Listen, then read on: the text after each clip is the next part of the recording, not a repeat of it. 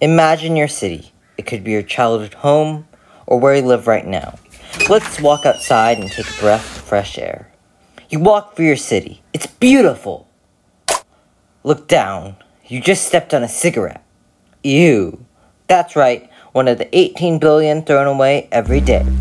The world's global warming is exponentially getting worse, and one of the contributing factors are these tiny toxic wastes. I'm Alex Watanabe, and you're listening to The Final Butt, a podcast that discusses why smoking should be banned. I'll talk about how cigarettes are harmful for you, to those around you, and to the world, and then I'll share my ideas for stopping/banning it, and the counter-argument to that. Now let's get into how this tiny butt is a monstrous problem. According to the CDC, during 2020, nearly 13 of every 100 U.S. Americans 18 or older have smoked, which means that 30.8 million Americans are directly affected by these costly poison-ingesting devices. From a financial perspective, smoking is an expensive habit. In fact, if you smoked a pack per day, giving up smoking would save you up to $3,814 a year, and that's just the cigarettes themselves. That doesn't include other financial impacts such as increased health insurance costs, where rates can be triple that of non-smokers, or higher healthcare costs, including dental costs due to higher incidence and tooth loss. Of course, the largest cost of smoking is contracting a smoking-caused illness, such as cancer, heart disease, stroke, lung disease, and diabetes, which may require years of costly medical treatment and prevent smokers from working. U.S. News Report and World Report also found that on average, smokers can earn 80% of the wages of non-smokers.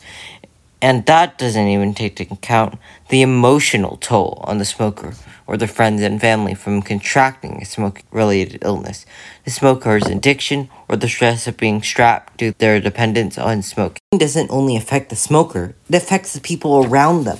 When you smoke, you release over 7,000 different types of chemicals into the surrounding air, roughly 70 of which are known to cause cancer, and hundreds more are toxic. When those around the smoker inhale that smoke, people who breathe in that secondhand smoke are subjected to the aforementioned smoking-related diseases without their consent in the matter. Secondhand smoke also causes low birth weight and lung problems in infants, and is a known cause of sudden infant death syndrome, or SIDS.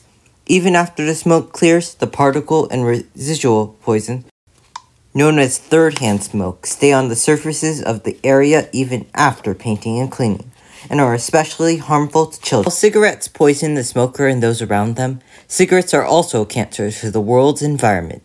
Cigarette butts account for 30% of the trash on cleanups, and an estimated 4.5 trillion butts end up as litter every year. That's a shocking 8,500 tons of cigarette litter. And cigarette filters are actually plastic. So that means that even after they break down, they become microplastics, polluting our oceans and waterways and contaminating soil. Speaking of water, how much water is polluted by a single cigarette butt?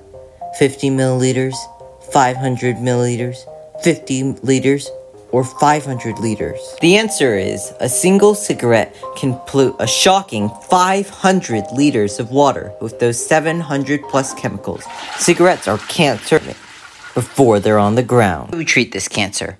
We could raise taxes on tobacco products exponentially, but that might create a black market for cigarettes. We could make it more difficult to smoke by designating certain areas where people could smoke. However, the Surgeon General has stated that people nearby these areas, even if the area is ventilated, are still subjected to secondhand smoke and its ill effects. Instead, we should ban cigarettes. The cigarette is the deadliest object in human history, killing 6 million people a year, and that number is growing.